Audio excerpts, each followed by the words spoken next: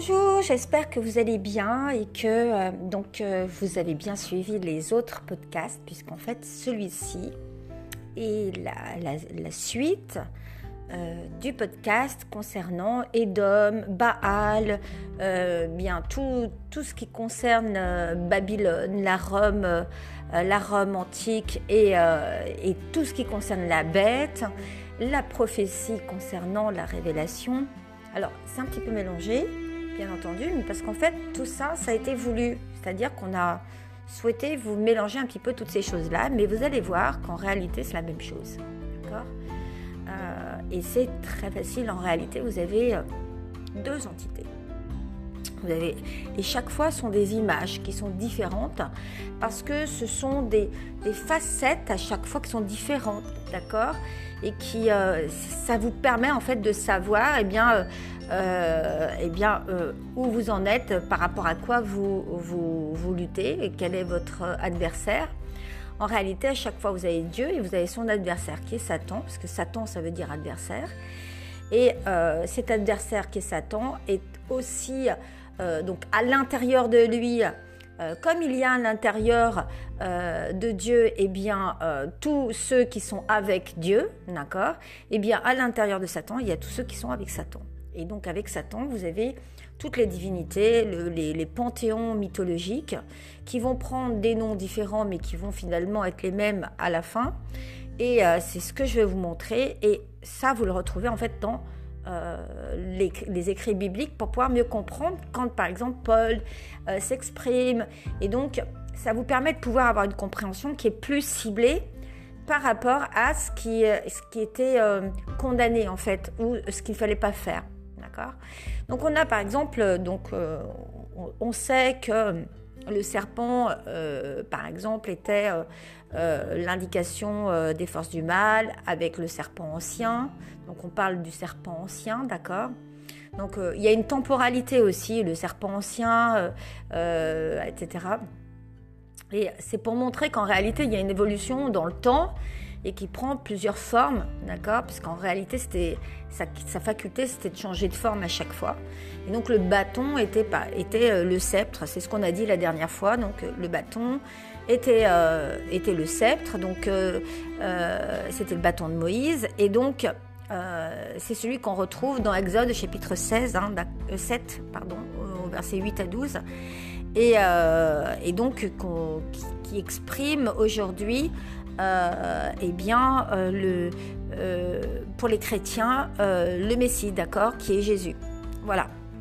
Donc, je continue. Et donc, on parlait donc de Nimrod. Et Nimrod, c'était celui... Alors, il est très important de comprendre qui était Nimrod. Nimrod, c'était le petit-fils de Cham, qui était le méchant, d'accord, puisque c'était le premier qui a été puissant sur la terre.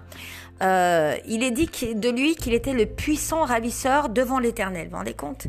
Et donc, en réalité, c'est lui qui a commencé sa domination avec Babel.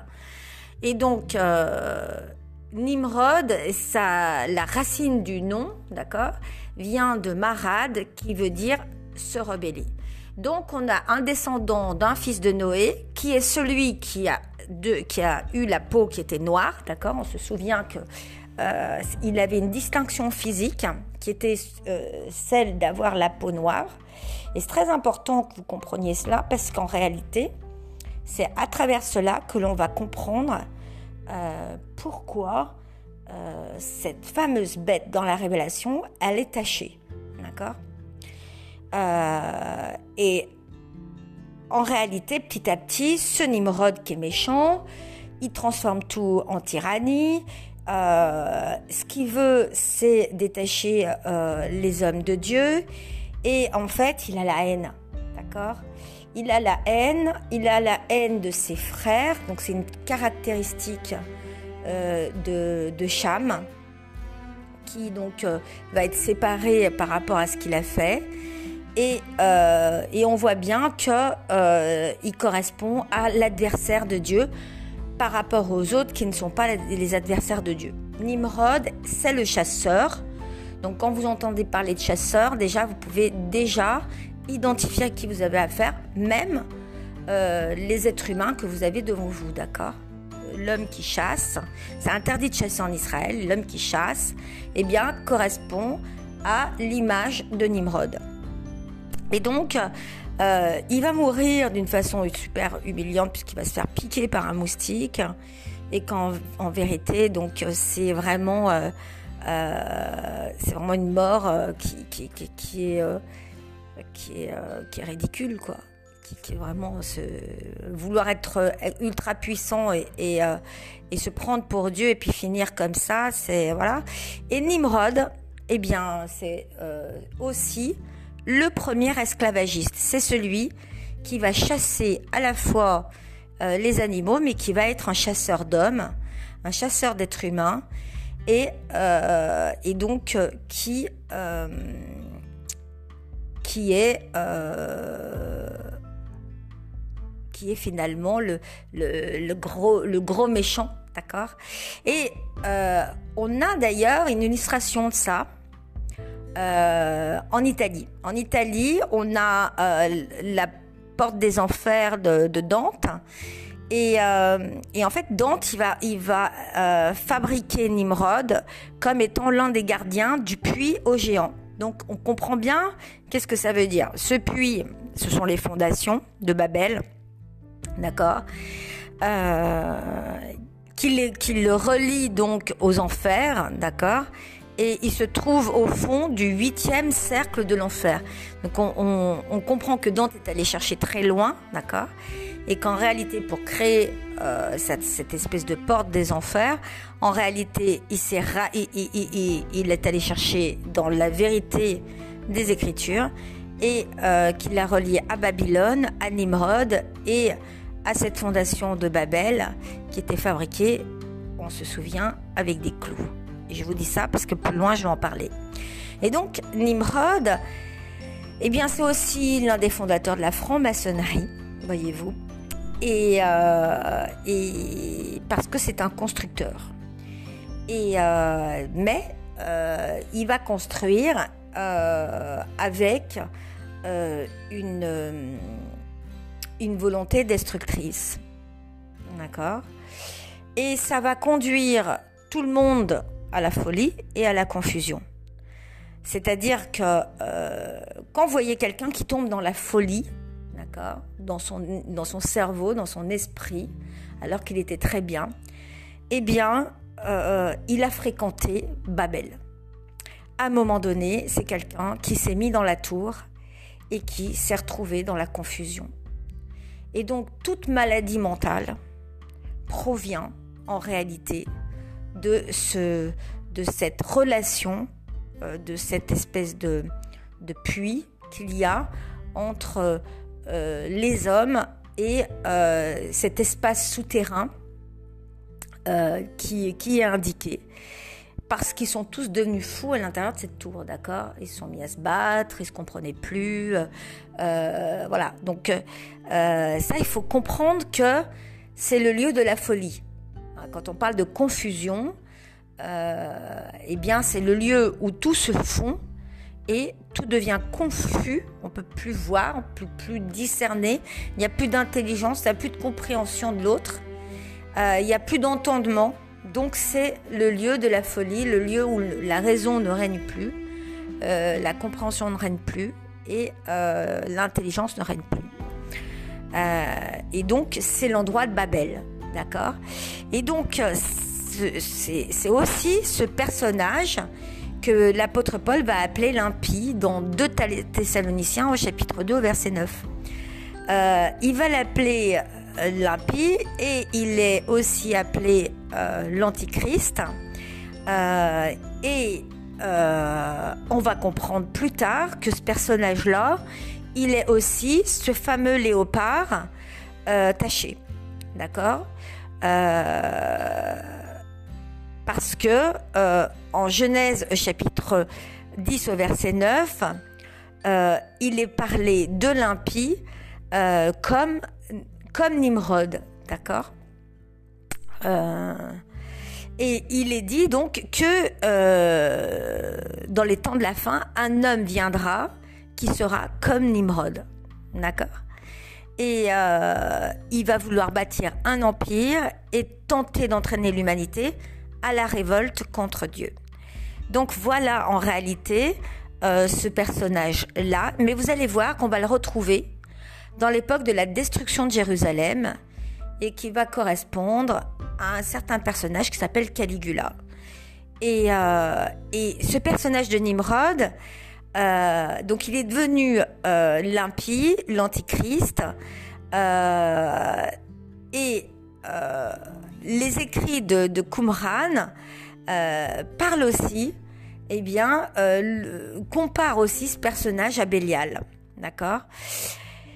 Bélial qui est Baal, et donc on comprend pourquoi il le compare à Baal, puisque Baal c'est le dieu le maître de Babylone, d'accord, et donc de Babel, et Baal va donner son nom à Belzébub, donc vous voyez que c'est les mêmes, d'accord, et donc Bélial, il est indiqué par la Bible comme étant en réalité l'ange déchu, l'ange de la révolte. Alors il a des particularités, il se déplace dans un chariot de feu, donc partout où vous verrez le chariot, forcément le chariot de feu correspond à Bélial, à Satan, à Baal, à Nimrod, d'accord? Il est un séducteur. On sait que Nimrod, c'était des orgies, d'accord? Il était sans scrupules. On sait que c'est aussi le prince du mensonge et celui de la contre-vérité. Donc en réalité, il est tellement dans la contre-vérité qu'on va pouvoir l'appeler le prince du mensonge. D'accord? Sa particularité, c'est pas d'utiliser le mensonge, c'est d'utiliser la contre-vérité. Et donc c'est lui aussi, c'est un avocat, d'accord? Il va se présenter comme étant au final un avocat qui va présenter des contre-vérités. Et donc il a une autre faculté, c'est qu'il procure la connaissance. Pourquoi? Parce qu'elles sont dans les fameuses séphirotes dont je vous avais parlé. La connaissance en tant que savoir et non pas en tant que sagesse. Et il brise les protections, c'est-à-dire qu'en réalité, même si vous avez tout pris plein de trucs pour pouvoir vous protéger, vous pourrez avoir aucune protection contre lui, à part si vous vous mettez dans l'élément divin, c'est-à-dire avec Dieu, d'accord? Donc il a 500 000 démons avec lui, et c'est le démon de la luxure, de la mauvaise vie, c'est le démon des mauvaises fréquentations, c'est le démon des faux témoignages, d'accord?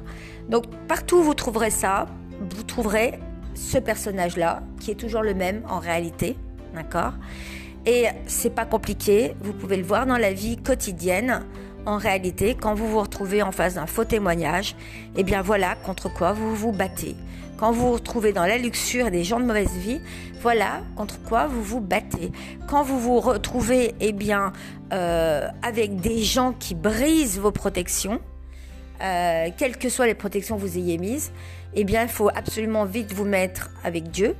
Parce que en réalité, vous êtes dans un combat, d'accord? Et ce combat, il est par rapport à ces légions de démons. Et bien entendu, si vous êtes dans la pure connaissance et que vous n'êtes pas dans la sagesse, dans la recherche de la sagesse, si vous êtes que dans le savoir et avec aucune éthique, d'accord? Vous êtes dans ce domaine-là, qui est le domaine de l'adversaire de Dieu. Et c'est l'adversaire de Michael, qui est celui qui va, au final, gagner, être victorieux, d'accord? Et aujourd'hui, c'est lui qui règne, sur des démons. Et donc, il faut savoir dans quel lieu et dans quelle place on veut aller. Il y a le puits, la porte des enfers, le puits des enfers, le lieu de la folie, le lieu de Babel et de Babylone. qui est aussi le lieu de la luxure, des orgies, des sacrifices d'enfants, de la prostitution, de la bisexualité, de tout ce qui est ivrognerie, parce que en réalité, il y a une autre chose que vous allez apprendre. Donc, alors, concernant Bélial, Baal, etc., je vous ramène et vous irez lire. Donc, c'est 2 Corinthiens chapitre 6 au verset 15 qui parle de cela. Et d'un autre côté, vous avez Nimrod, il a son père qui s'appelait Couche. Alors, vous me dites, ouais, c'est fou, c'est curieux, il s'appelle Couche. Eh bien, vous allez voir vite qu'en réalité, le nom Bacchus vient du père de Nimrod, d'accord ? On se souvient, Noé a bu du vin et au final, il s'est saoulé, d'accord ? Et il a eu Cham a eu Couche, d'accord ? Cham est parti, Cham a vu l'ivrognerie en fait de son père et sa nudité, et qui était involontaire. Mais Cham, qu'est-ce qu'il a fait ?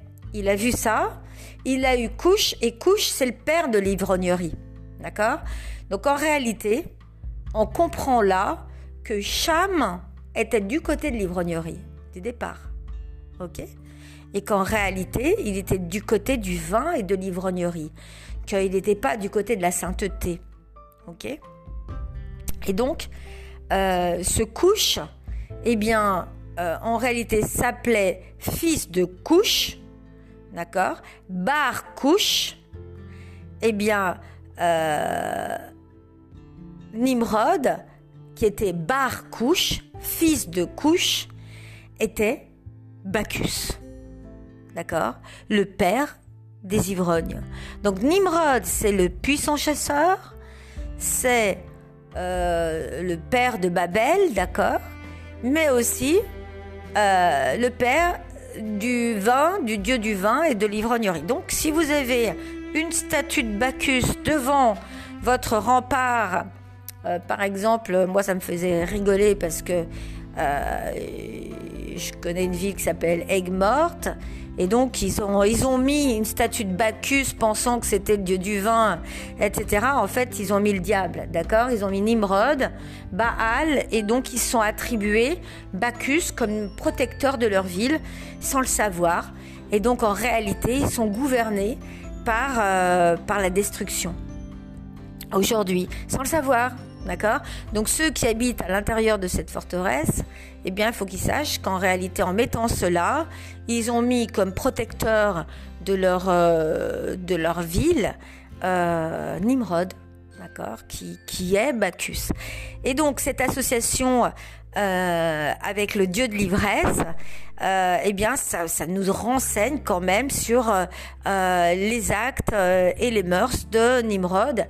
Et donc, on va bien comprendre qu'une ville qui prend eh bien, Bacchus, qui est représenté 3/4 du temps avec un taureau, etc., eh bien, on va comprendre pourquoi le taureau, d'ailleurs, hein, parce que le taureau, c'est quoi ? Eh bien, c'est Marduk, le veau d'or, d'accord ? Donc, Bacchus, c'est le dieu de l'ivrognerie, mais en même temps le veau d'or, et c'est pour ça qu'on comprend qu'en bas du Sinaï, bien quand Moïse est monté, ben derrière il y avait des orgies parce que ils avaient fait un culte à Marduk, qui était aussi Nimrod et qui était aussi l'orgie, le dieu du vin, etc. D'accord, les coupes d'or avec toutes les richesses qui étaient celles représentées par Zeus, on le verra plus tard, et qui étaient du bien mal acquis, etc. Donc en réalité, on comprend pourquoi Dieu est pas content du tout. Et donc Nimrod commence donc à être puissant. En réalité, on va dire que quand il est puissant, il y a un terme qui est indiqué qui signifie, qui est le même qui est utilisé pour par rapport aux Néphilim, d'accord ? Quand on parle de Goliath et qu'on parle des Néphilim, eh bien, on utilise ce même terme qui est Gibor, d'accord ? Et donc, ça veut dire que il y a un lien entre les Néphilim et ce Nimrod, d'accord? Les géants et ce Nimrod. Donc, cette espèce de race qui est hybride, moitié démon, moitié ange, et qui est moitié humaine et moitié ange, où il y a des associations contre nature, puisque un ange avec un humain ne peut pas comment dire, se reproduire. Un ange ne se reproduit pas, d'accord? Et donc là, on comprend qu'il y a un acte contre nature. Et c'est cet acte contre nature qui est condamné par la Bible, hein, d'accord? Et toutes les choses qui vont avec cet acte contre nature, ce sont ces choses-là qui sont eh bien la profanation, l'ivrognerie, etc. D'accord? Il faut comprendre que quand on dit c'est lui qui commença, eh bien ça voulait dire profaner, souiller, violer une alliance, tromper et profaner le nom de Dieu, d'accord? Donc c'est lui qui commença. Voyez, on sait qui commença après Noé à créer un désordre monumental sur la terre. Normalement, il n'y aurait pas dû avoir ce désordre-là. La terre avait été nettoyée et purifiée. Et donc, il y avait Noé et ses deux fils, qui étaient Sem et Japheth. Sem et Japheth n'étaient pas du tout concernés, d'accord? Donc, c'est dans la branche de Cham que réside l'impureté, la rébellion, l'ivrognerie. Et Cham a été donc le fils qui était maudit, d'accord? Ok? Qui avait la tête noire. Et donc ce Nimrod, qui était en réalité Bacchus, eh bien, c'est celui que célèbre la prostituée, qui est Ishtar, d'accord? Elle est assise sur les eaux. Ishtar, elle est assise sur les eaux, d'accord? Et Nimrod, il fit construire une tour haute pour que les eaux ne puissent la recouvrir. Et pourquoi il a fait ça? Parce que il était le fils de Cham, qui lui avait raconté l'histoire du déluge, d'accord? Donc, qu'est-ce qu'il a fait? Il a fait une tour pour que les eaux ne puissent la recouvrir. Et qui était assise sur les eaux? C'était cette tour. Qui était cette tour? C'était Ishtar, d'accord? Ok? Et donc, initialement, on l'appelait Babel, c'était la porte des cieux, et elle devient Babel, qui devient la confusion. Voilà comment est née l'histoire de Babylone, de Babel. Et donc, c'est ainsi qu'on a pu dire Bel est confondu. D'accord? Parce que Bel est confondu, ça voulait dire qu'il ne pouvait plus parler les mêmes langues. Et ça, c'est Jérémie au chapitre 50, au verset 2 qui nous l'explique. Bel, c'était Baal. Et donc, littéralement, Baal est terrifié. Ça voulait dire que Baal, c'était la divinité de la ville. Eh bien, il est terrifié, c'est-à-dire qu'il est mis sous terre. D'accord? Et c'est ce qui va se passer pour la tour de Babel qui va être mise sous terre. Et donc, elle va être abandonnée, cette tour. Et le peuple couchite, donc qui était les descendants de Cham, et le peuple de Nimrod, eh bien, ils habitaient, où à votre avis? Eh bien, ils habitaient au nord du golfe Persique.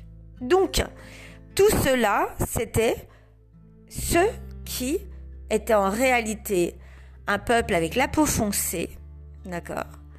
Mais on va se rendre compte de certaines choses un peu plus tard. Et justement, la couleur de la peau de Nimrod, eh bien, c'est Jérémie qui va nous en parler, et il va nous dire que il va nous dire en Jérémie chapitre 13 au verset 23, il va nous parler de l'Éthiopien. Il va nous dire un Éthiopien, littéralement ça veut dire un Couchite. Donc le Couchite n'appartenait pas à Israël, n'était pas un peuple d'Israël, n'était pas un descendant d'Israël. Eh bien le Couchite qui était l'Éthiopien, peut-il changer sa peau et un léopard ses taches? Donc, en réalité, le Couchite étant pour Jérémie Nimrod, et donc il fait allusion, Jérémie, à l'Éthiopien, et il explique en réalité que Nimrod était descendant de Cham. Cham, c'était le brûlé, d'accord? Il avait été brûlé, c'est-à-dire qu'il avait la peau noire. Et ces textes disent qu'en réalité, eh bien, il était comparé à une peau tachetée. Et c'est pour ça que Jérémie fait allusion au léopard, d'accord? Et il fait allusion aussi au léopard parce que c'est un prédateur et un chasseur. Et donc, le mot tache en hébreu, eh bien, ça vient du mot shabar. Et ce mot shabar, ça veut dire se lier ensemble, charmeur, enchanteur. Il fait des actes magiques. Donc, c'est un sorcier, d'accord? Donc, il dit que celui qui a la peau noire, qui est éthiopien, qui est couchite, qui a un léopard, eh bien, c'est Nimrod, d'accord? Et cet homme, il indique qu'il est éloquent, convaincant, rassembleur, sorcier, autoritaire et despotique. Et en même temps, il dit que c'est un prédateur.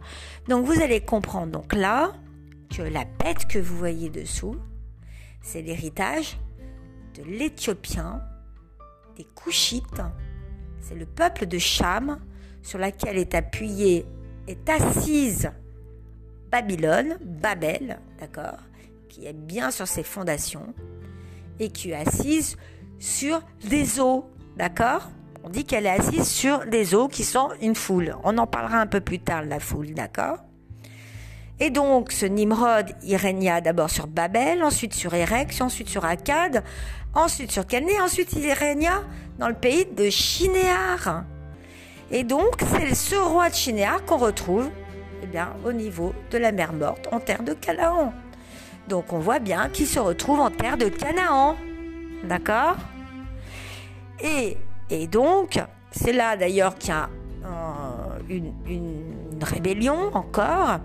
Et c'est en Genèse, au chapitre 14 et au verset 1, eh bien, ce roi de Shinéar, c'était Nimrod lui-même. Et c'est là qu'on comprend que Ishtar, c'est aussi Sémiramis, parce que la femme de Nimrod, c'est Sémiramis. Et donc, cette femme, elle va jouer un rôle important, parce que elle va dire « faisons-nous un nom ». Et c'est en cela que elle va orgueilleusement vouloir s'édifier au-dessus de Dieu. D'accord? Quand elle dit « faisons-nous un nom », elle s'attaque au nom de Dieu. Et vous savez comment elle est représentée, Sémiramis? Elle est représentée un enfant dans les bras, et en réalité, son fils, il représente son mari décédé. D'accord? Donc en réalité, elle est représentée avec son fils, qui est son mari décédé, qui est dans ses bras, et cet enfant, c'est Nimrod. Donc, elle est donc représentée comme une vierge, et elle est représentée avec un enfant. D'accord? On l'appelle la reine du ciel. C'est Jérémie qui en parle au chapitre 44 du verset 16 à 18. Et donc au fil du temps, elle va changer de nom, mais en réalité c'est toujours la même, et c'est celle que dans Babylone la Grande, qui est le Vatican, on va identifier à la reine du ciel, et qui va être identifiée à Marie, avec l'enfant dans les bras, qui va être mise comme une statue, comme Sémiramis, d'accord? En réalité, jamais Jésus a dit d'adorer sa mère, d'accord? Et cette Sémiramis, eh bien, représente la femme de Nimrod, d'accord? La Vierge à l'enfant. Et donc, quand ils ont retrouvé cette tour de Babel, alors c'est assez curieux, parce que c'est Nabuchodonosor qui la retrouve, cette tour de Babel, Nabuchodonosor qui est un roi, donc. Et donc, il a vu cette maison et il dit j'ai grandement exalté son sommet avec des briques couvertes de cuivre, etc.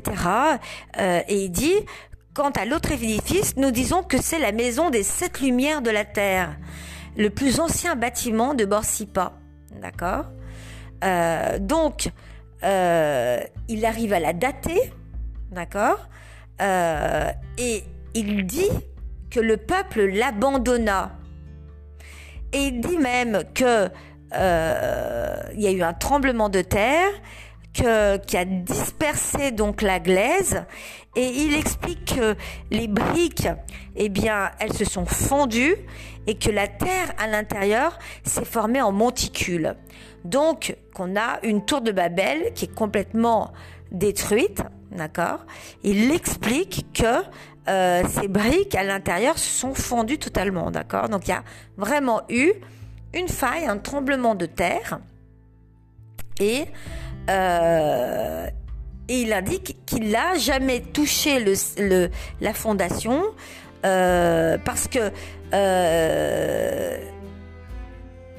il a entrepris de la finir, mais il n'y est pas arrivé, d'accord? Il n'y est pas arrivé. Ces espèces de briques se sont désagrégées au fil du temps, et donc on comprend qu'il a essayé de la restaurer, mais le texte nous explique eh bien, que chaque fois qu'on a essayé de restaurer, eh bien, les gens sont devenus dingues, d'accord? Et ils ont abandonné la construction. Ils sont dispersés. Ils sont devenus, ils ont été, ils n'arrivaient plus à se comprendre, et donc il explique que il y avait des divinités démoniaques. C'est Nabuchodonosor qui l'explique ça, hein, d'accord?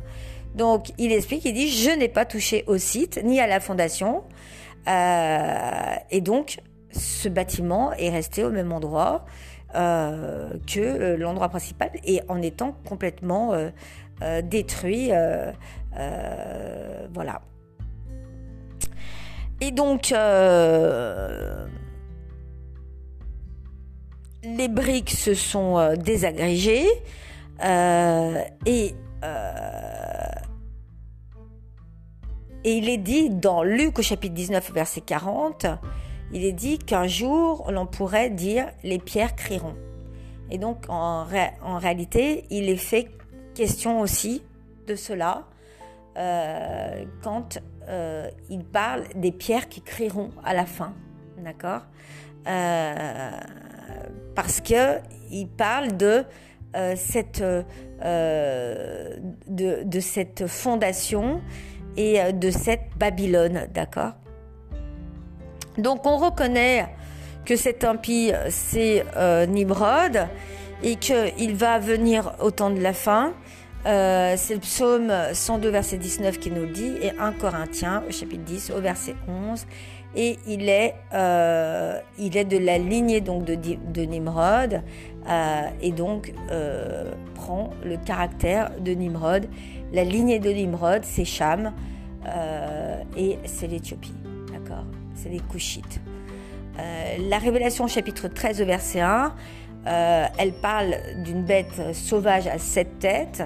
Alors cette bête, elle représente bien entendu le système politique mondial, qui a un trône, et Daniel, il nous dit qu'elle prend l'apparence d'un léopard, les pieds d'un ours, la gueule d'un lion, et qu'elle a 10 cornes, Et dans la prophétie de Daniel, les bêtes, eh bien, elles nous indiquent que c'est une succession d'empires.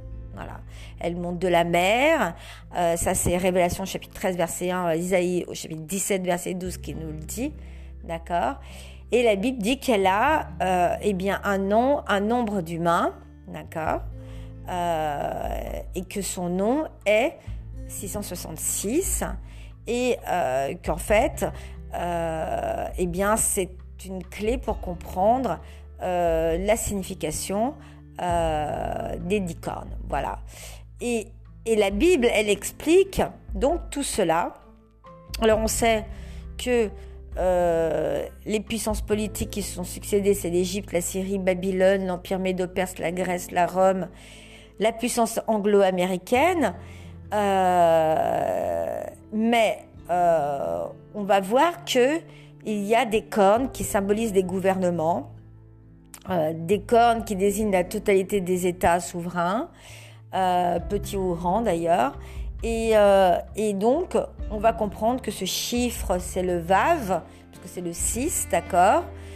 Contrairement à la marque Shin, qui est marquée sur ceux qui sont sauvés, d'accord, qui représente les Cohen, et on se souvient que ça représente le nom de Dieu. Donc, en réalité, ce nom, c'est le nom de Nimrod. C'est la marque de Nimrod, la marque de l'homme impie, contrairement à la marque de Dieu. Cette marque, c'est la marque du clou aussi, puisque le Vav, eh bien, c'est un clou aussi, hein, c'est la forme d'un clou. Et le Vav, c'est aussi le taureau, le crochet. Donc, on comprend bien que le taureau, c'est Marduk. Et on comprend bien que ça représente l'orgueil.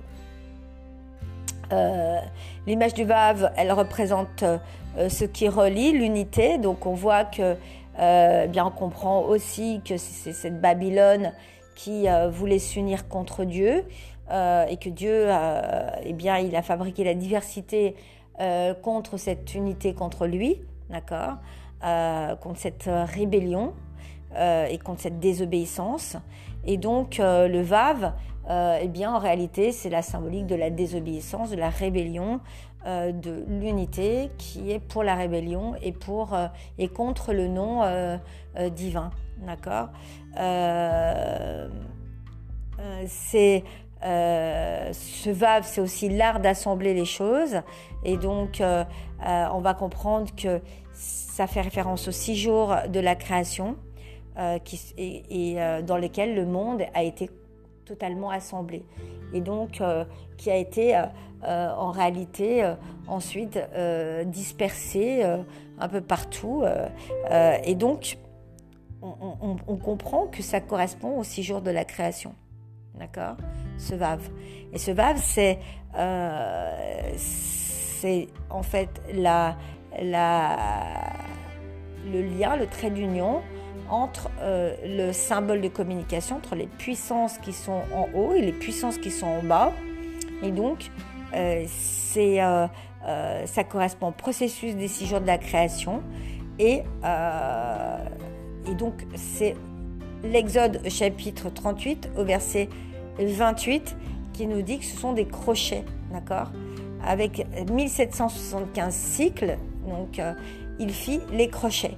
D'accord, c'est Vavim pour les colonnes. Et il plaqua leurs chapiteaux et fit leurs tringles. D'accord, donc ça, c'était pour la construction du tabernacle. Et donc, on comprend que les crochets constituent la construction, l'union, en fait, pour permettre les chapiteaux, d'accord, la communication avec Dieu, d'accord, le toit. Et le Vav, eh bien, c'est lui qui va servir l'écriture, en fait. Et donc, c'est l'aspect masculin. C'est l'homme impie. Il ne faut pas oublier que Bereshit, eh bien, en réalité, c'est Barashit, c'est Créa 6, d'accord ? C'est le commencement, mais c'est aussi Barashit, c'est-à-dire Créa 6. C'est-à-dire 6 a été créé en premier, d'accord ? C'est pourquoi la création se déroula sur 6 jours. Et Le jour d'après, il est séparé parce que c'est le Shabbat, mais il n'est pas compris dans le 6, d'accord ? Puisque le 6, justement, c'est la rébellion. Ok ? Donc, le 6, pourtant, symbolise l'harmonie, mais en réalité, ici, il symbolise la rébellion. Et donc, on va comprendre ce chiffre 666 qui est en fait la marque de l'homme impie, de Baal, de Satan, de l'adversaire de Dieu. Et en réalité, il y en a qui vont être marqués par le nom de Dieu et d'autres qui ne le seront pas.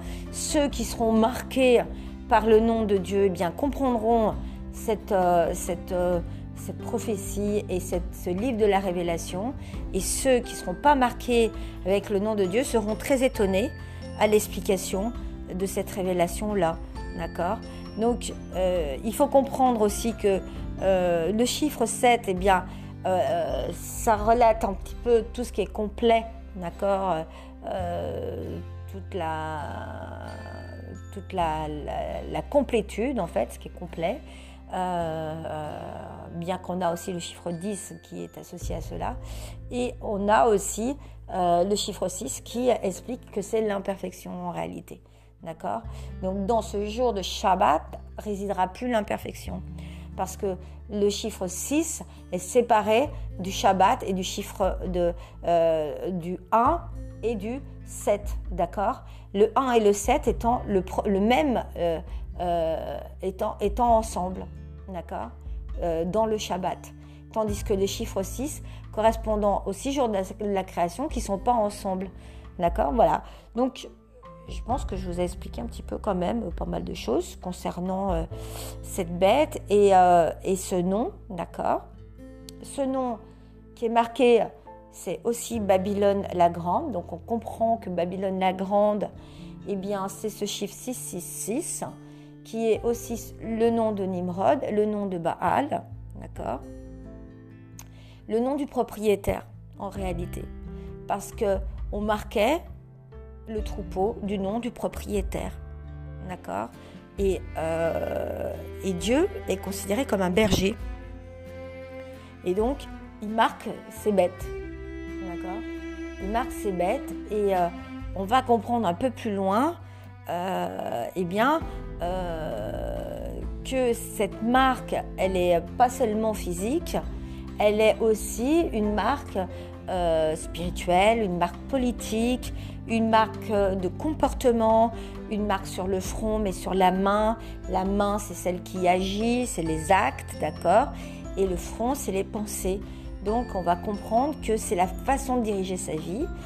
Et donc, tout cela, c'est marqué dans Révélation, chapitre 14, versets 9, 10, 19, 21, au chapitre 19, du verset 19 à 21. Et donc ensuite, je vais vous parler d'Ishtar. Alors Ishtar, c'est cette Babylone la Grande, toujours, qui est aussi l'Europe. Pourquoi elle est l'Europe ? Eh bien parce que l'Europe, elle a ses étoiles, d'accord ? Partout où vous voyez des étoiles, en fait, c'est Ishtar, d'accord ? C'est la symbolique de Ishtar. Ishtar, elle a 8 étoiles, d'accord ? Et elle a 8 branches. Et donc, Europe, on va voir qu'elle est séduite par Zeus. Et Ishtar, c'est la patronne des prostituées. Donc, on peut comprendre que c'est Ishtar qui est assise sur la bête. Voilà, il y avait une loi qui disait qu'une fille était donnée par son père en gage au temple local de la déesse. D'accord ? Et donc, le but, c'était qu'elle serve de prostituée. Donc ça c'était Ishtar qui était la patronne de la prostitution. Et donc on voit qu'elle est assise sur la bête et on comprend que la bête c'est Nimrod. Et on comprend qu'en réalité elle est assise sur Nimrod qui est Ishtar étant aussi Sémiramis. Et on comprend que Ishtar étant l'étoile,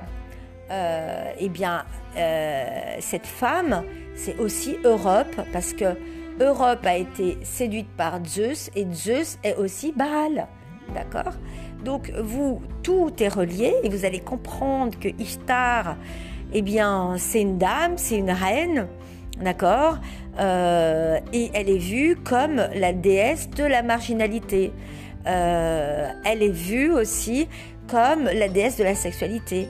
On fait un culte à Ishtar parce qu'elle a une sexualité ambiguë, d'accord. C'est la sexualité du travestissement, celle des eunuques, celle des hermaphrodites, celle de rites initiatiques avec des jeunes hommes, d'accord. Donc, on va vite comprendre, eh bien, à qui correspond dans l'Europe, eh bien, Ishtar. Vous allez vite voir, d'accord. Babylone, donc, c'est une prostituée et elle est infidèle envers Dieu, d'accord. Donc, cela renvoie aussi au peuple de Dieu, au peuple d'Israël, au peuple de Juda, parce que les paroles de Jésus, eh bien, elles vous éclairent. Elle vous dit ceci en Matthieu chapitre 23, verset 37. Elle vous dit « Jérusalem, Jérusalem, qui tue les prophètes, qui lapide ceux qui te sont envoyés. Combien de fois ai-je voulu rassembler tes enfants, comme une poule rassemble ses poussins sous ses ailes, et vous ne l'avez pas voulu. » D'accord ? Donc elle est infidèle. Et il est dit aussi ceci,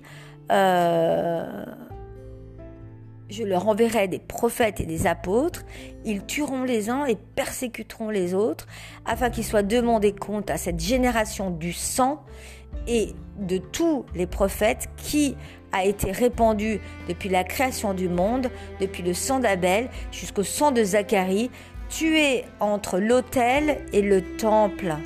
Oui, je vous le dis, il en sera demandé compte à cette génération. C'est Luc, chapitre 11, au verset 49 à 51. Donc, là était identifiée la coupe de sang, d'accord ? C'est-à-dire, on dit que Jérusalem tue les prophètes et lapide ceux qui sont envoyés. Donc, c'est Luc, chapitre 11, Matthieu, chapitre 23, verset 37, mais aussi Isaïe le dit, hein, et puis on a beaucoup de prophètes qui expliquent que Jérusalem, elle est coupable, d'accord, et qu'elle est jugée, et donc elle est assise sur une foule de nations, et on voit que, lors des grandes fêtes, eh bien, les Judéens qui étaient dispersés dans le monde entier se retrouvaient à Jérusalem, d'accord. Et ça, c'est l'Acte des Apôtres, chapitre 2, versets 5 à 13, qui nous l'explique et qui nous dit qu'il y avait les Parthes, les Mèdes, les Élamites, ceux qui étaient en Mésopotamie, la Judée, la Cappadoce, le Pont, l'Asie, la Phrygie, la Pamphylie, l'Égypte, le territoire de Libye, Rome, les Juifs, les prosélytes, les Crétois, les Arabes. Vous voyez, il y avait toutes ces nationalités qui étaient à Jérusalem lors des fêtes. Donc, elle était assise sur une foule de nations. Donc, elle peut être, identifiée, Jérusalem, à Babylone la Grande, tout comme Rome. D'accord ? Et on dit qu'elle a la royauté sur les rois de la terre. Donc, Jérusalem a la royauté sur les rois de la terre. Hein, pourquoi ? Parce qu'elle est la ville du grand roi.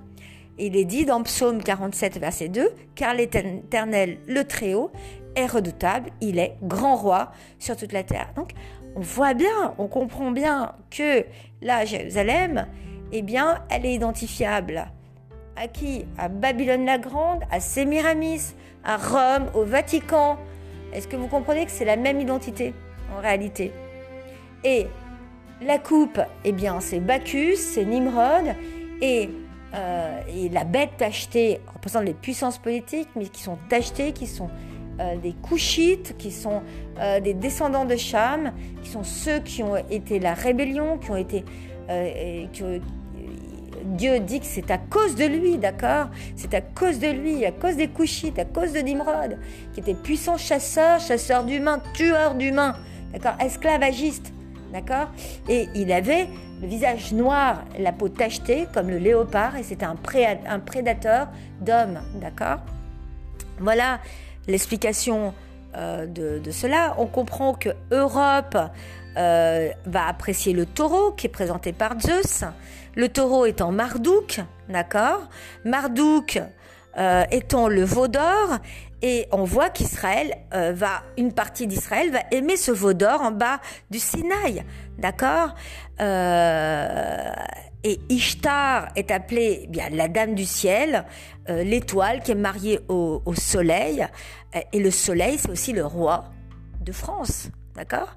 Le roi Louis XIV, il est appelé le roi soleil. Donc c'est en réalité Baal, le roi soleil. D'accord ? Elle est faiseuse de rois, comme Sémiramis, fille qui est la femme de Nimrod, et donc qui est comme Jérusalem. D'accord. Et donc là, on a le chasseur qui tue et qui égorge, qui est l'homme impie, qui est l'antichrist et l'antéchrist, parce que il vient avant le Christ, antéchrist et antichrist, parce qu'il est contre Dieu. D'accord. Les richesses accumulées sont Ammon. Ammon, c'est une partie de Zeus. Pourquoi c'est une partie de Zeus ? Zeus, c'est Satan, d'accord ? Et il a toutes les richesses de la terre. Donc, on sait que Ammon, c'est le dieu de l'argent. D'accord ? On sait que Satan, il enivre, il trouble l'esprit des hommes. C'est aussi Cham et Couche qui sont comme Bacchus, qui avec leur vin troublent l'esprit de Noé, d'accord, trompé par le vin, d'accord.